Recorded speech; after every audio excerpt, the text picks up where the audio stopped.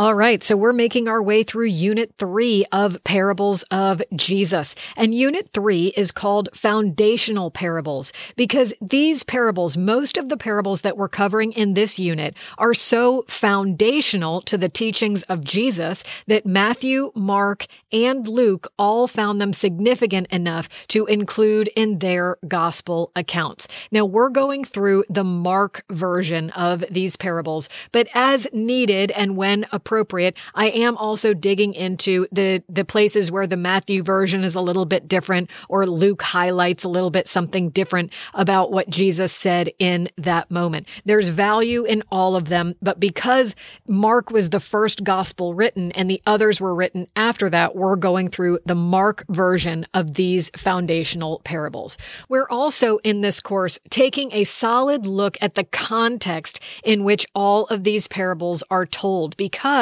it's significant that Jesus is usually answering or responding to a situation in the form of a parable. So we've got to know what's happening and what is the context and the setting in which these parables are being told. And so today we're entering into a new context. Jesus is again in the Galilee area, and he has just finished up feeding 4,000 people with miracle bread and fish. Okay, you know the story. So this is immediately following the 4,000, but the 5,000, he had fed the 5,000 in the same manner before this. So he has now miraculously fed the masses. Now remember, the scripture says that it was 5,000 men, not including women and children, or 4,000 men, not including women and children. So there were probably tens of thousands of people there that were fed with just a few loaves and just a few fishes. And Jesus had now done this on two separate occasions. Well, after this amazing, miraculous sign, the Pharisees, the religious leaders, came to Jesus to test him by demanding a miraculous sign.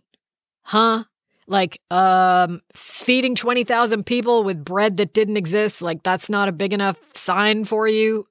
Just saying. Anyway, so they come and they are trying to test him to prove that he's not the Messiah. They're testing him in a negative way to try to get him to stumble or prove himself to be false. And so they're trying to test him by demanding a sign from heaven. Well, Jesus, he refused to give them a sign. He said, "No sign will be given you except the sign of Jonah. An evil and adulterous and wicked generation makes a demand for a sign." Well, shortly after this incident with the Pharisees, Jesus gets in a boat with his disciples, and they're traveling along in the boat. And then the disciples realize that they had forgotten to bring any bread. And they were like, uh-oh, we're going to go hungry. We don't have any bread. Okay, so that's Mark 8, verse 14. Now they had forgotten to bring bread, and they had only one loaf with them in the boat. So that's the setting, that's the setup for Jesus then responding to his disciples who are in the boat with him with that singular loaf of bread. And Jesus is now going to start speaking in parables. So this is Mark 8, starting with verse 15. And he cautioned them, saying, "Watch out, beware of the leaven of the Pharisees and the leaven of Herod." And they began discussing with one another the fact that they had no bread. And Jesus, aware of this, said to them, "Why are you discussing the fact that you have no bread? Do you not yet perceive or understand? Are your hearts hardened? Having eyes, do you not see? And having ears, do you not hear? And do you not remember? When I broke the 5 loaves for the 5,000, how many baskets full of broken pieces did you take up?" They said to him, 12, because I love this about Jesus. Jesus doesn't waste a thing. Even though he's able to provide as much miracle bread as anyone could possibly need, he doesn't let it go to waste. Nothing is ever wasted with Jesus. He sent his disciples out to gather up the leftovers so that nothing would be wasted. So Jesus is just reminding them of how many baskets they picked up after he had fed the people. And then he goes on. We're up to verse 20. And the 7 for the 4,000. How many baskets full of broken pieces did you take up? And they said to him, 7. And he said to them, "Do you not understand?" So he leaves it off, and the Matthew version of Jesus saying almost exactly the same thing, he adds on to that, "O you of little faith." So his own disciples, the ones who have traveled with him, been closest to him, heard his proclamation of the kingdom of God, seen the sick healed, seen demons cast out of people, heard the words of Jesus, the words of life being spoken, like they themselves, even after all of that, do not yet understand that God is in the boat with them. And that God is able to supply all that they need, even if they only have one loaf of bread. And with the example of the 5,000 and the 4,000 leading up to this, you'd think that, bread is bread. If he could multiply it for the masses, do you think he can't make one loaf multiply to feed the 12 of you? Come on, O you of little faith. Jesus wasn't being insulting. I think he was a little disappointed.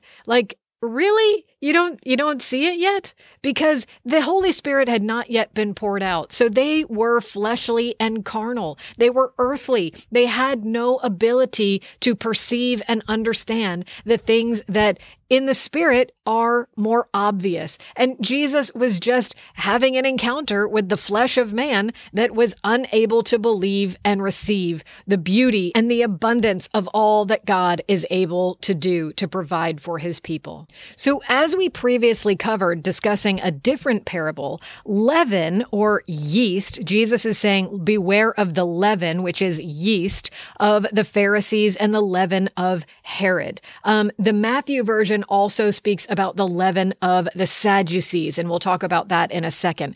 But yeast is a very small thing that you put in flour when you're making bread or dough. And that yeast spreads throughout the whole dough. Even though there's much more flour than there is yeast, the yeast spreads throughout the dough and causes the dough to rise. That's what gives bread its height. That's what causes bread to rise. It's the yeast. It's the leaven inside of it. Well, scientifically speaking, yeast actually corrupts the dough. It causes fermentation and decay in the dough that would not otherwise happen if the yeast were not present. Yeast changes the character of the dough through the process of fermentation, which is what yeast activates in flour or in dough. So interestingly, kind of as a side note, yeast is forbidden on the altar of God. There can be no yeast in the sacrifices presented at the temple on the altar of the Lord, with very few and very specific exceptions. For example, on the day of Shavuot, which we know as the Feast of Pentecost, then a leavened loaf was allowed to be brought. But it's the exception to the rule. The rule is no yeast and also no honey on the altar of God. You can look at the law for more details on that. And in fact, actually, an entire feast of the Lord is called the Feast of Unleavened Bread. So for 7 days following the Passover, all of Israel does not eat yeast. They have to eliminate all the yeast from their house for exactly 7 days and not eat anything that is leavened. So that's a whole other topic. We don't have time to go down that rabbit trail today, but I wanted to mention that so you're getting an idea that Jesus is saying, watch out for yeast. Now, who are the Pharisees? Who is Herod? Who are the Sadducees? The Pharisees were religious leaders in the day who they had started off with good intentions. They started shortly after the return of the exiles from Babylonian captivity. And they understood that they had been sent into captivity and even that the first temple had been destroyed because of the sin of the people and the idolatry of the people, that the people had become displeasing to God. And so therefore God had to send them into exile. And now he had returned them to the land, and the Pharisees began shortly after this. Well, they started with the right intention. The word Pharisee is based on the Hebrew word, which means to separate.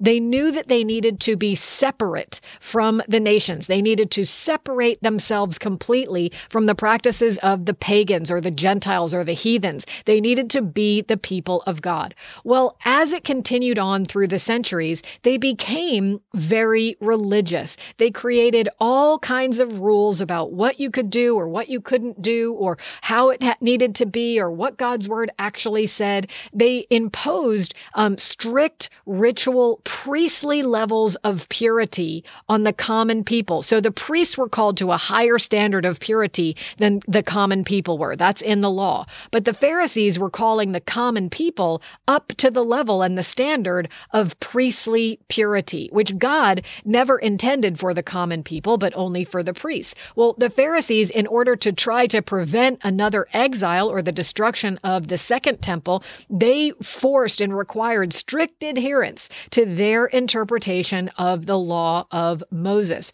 The Pharisees did have some things going for them, though. They believed in the supernatural, they believed in angels, and they also believed in the resurrection. So good intentions started off well, but somehow became corrupted. The character of it changed somewhere along the way. Sounds like what happens when yeast gets put in flour to make a dough. Herod was the Roman-appointed and self-named king of the Jews at that time in Judea. So he was a brilliant man who had large and grandiose cities that he built and designed with innovative methods. He was really on the cutting edge of technology in his day. He was a brilliant man, but he was also arrogant, self-willed, self-exalting, and because of all of that, he was also paranoid. He was extremely worldly and self-indulgent, focused on luxury and exalting himself, anything to make himself look better, to the destruction of anyone else in his path. And the Herodians, they are also mentioned a couple of times in the New Testament, but they are partisans of Herod. So they are like today, so we can't judge these people from the past because there are the same characters walking around today, they just don't have the same labels on them. But they thought that the wisest thing to do was incorporate God into politics. Yep. Hello. Sounds familiar. So the Herodians were those who were partisans of Herod, his supporters, his campaigners, the ones who were constantly supporting him and exalting him as the leader, right? So the Pharisees and Herod are the ones that are mentioned in the Mark version. The Matthew version also adds the Sadducees. Now, Sadducees are a little bit more similar to the Pharisees in that they are religious leaders of the day. They had the majority of the seats in the Sanhedrin, which was the ruling religious council in the day. And so the Sadducees, they also, nobody really knows exactly when the Sadducees started, but most likely started with the right intentions. Sadducee comes from the Hebrew word for Sadiq. Sadiq means a righteous one. So they wanted to distinguish themselves as the righteous ones. They had good intentions, but somehow along the way, it became corrupted. Well, they only believed in the first 5 books of Moses, so they did not put any faith in the historical books or in the prophets.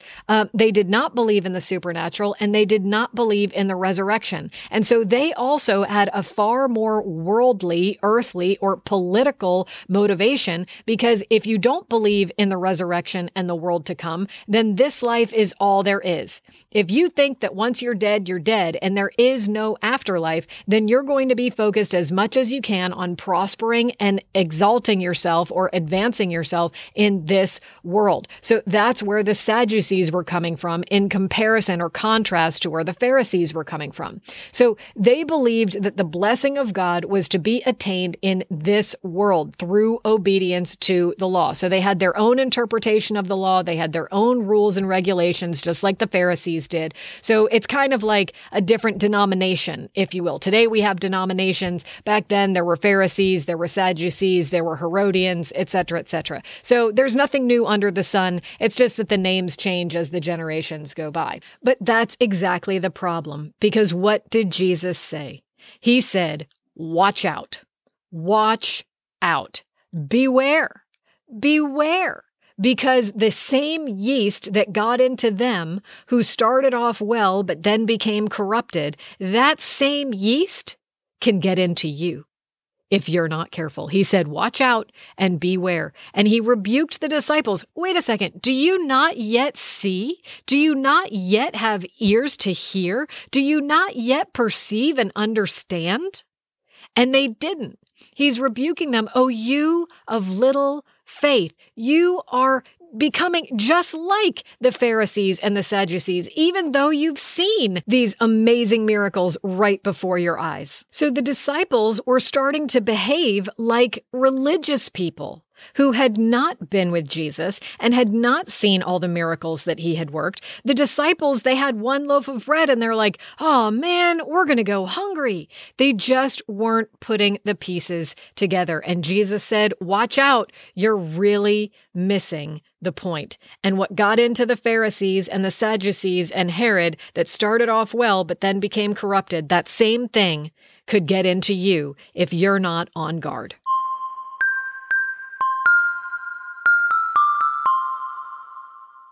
So what's the point?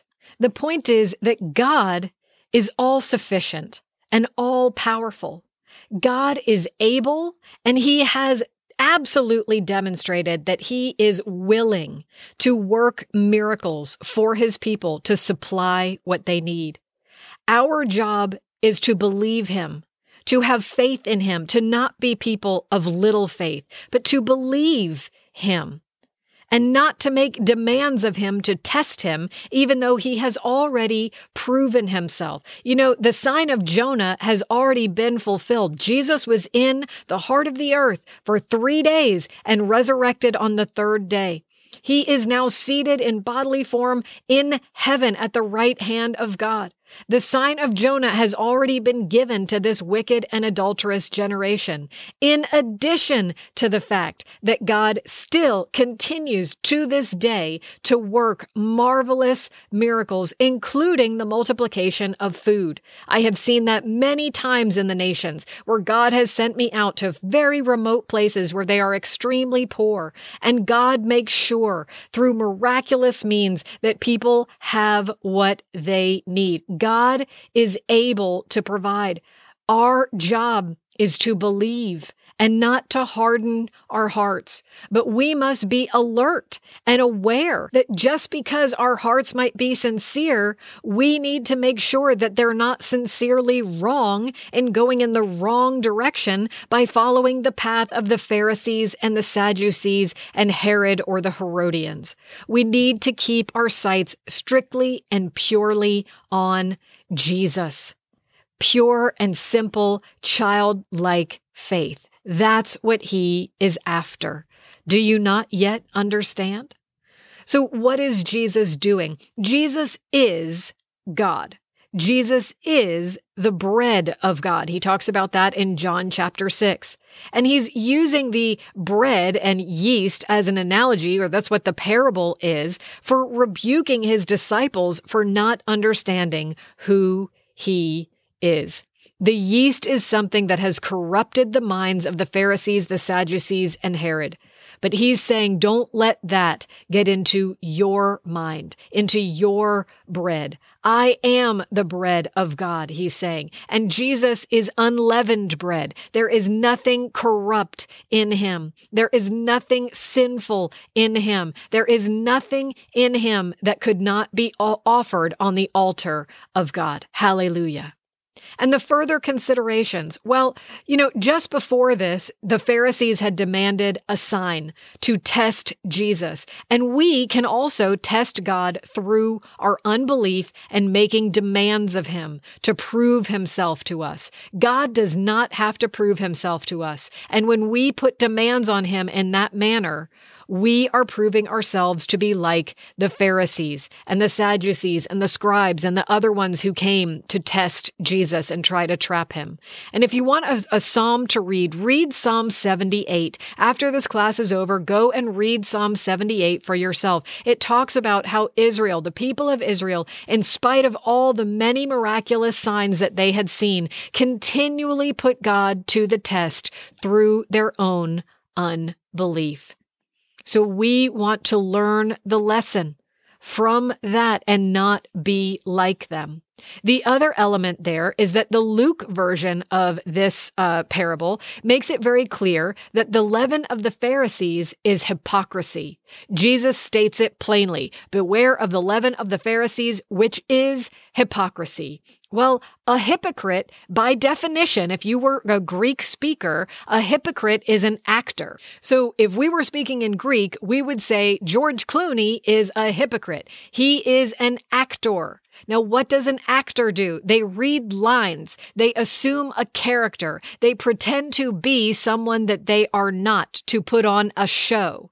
Well, that's what a religious person is. If they say they believe one thing, they're reciting the lines of someone else's belief, but their own actions prove that they do not actually believe what they say. So with George Clooney, he reads his lines, they finish the scene, they say cut, he changes his wardrobe back into his regular clothes, he goes home, and he behaves like George Clooney. He doesn't behave like the character that he's playing on whatever movie he's recording. He's an actor. That's what actors do.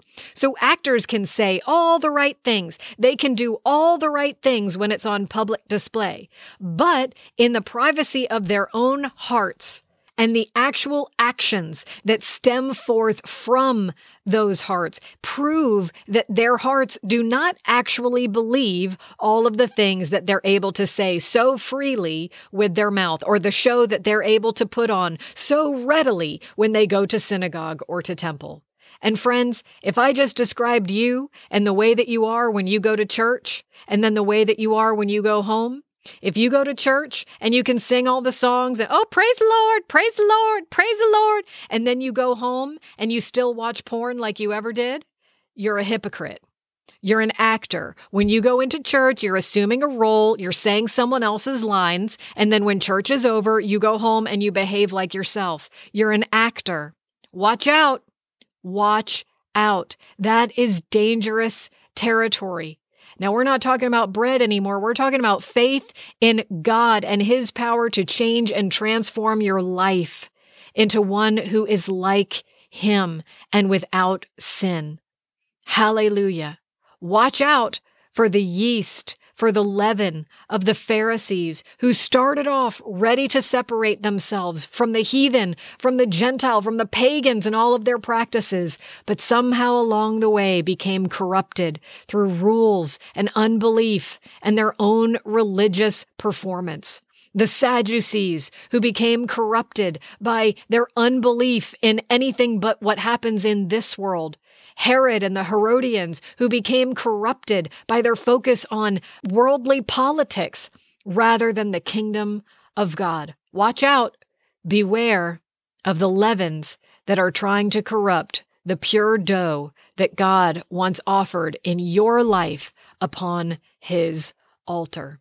So wrapping up, there's only one parable in this context, but we're trying to do a big picture review for each context. So in view of all that God has already done for us, in giving His Son Jesus on the cross, we must be careful that our hearts do not become hard and corrupted through unbelief, through worldliness, or through ignorance. We have to become like a little child and not be ones who have little faith. O you of little faith, become like a child so that you can enter into the kingdom of God.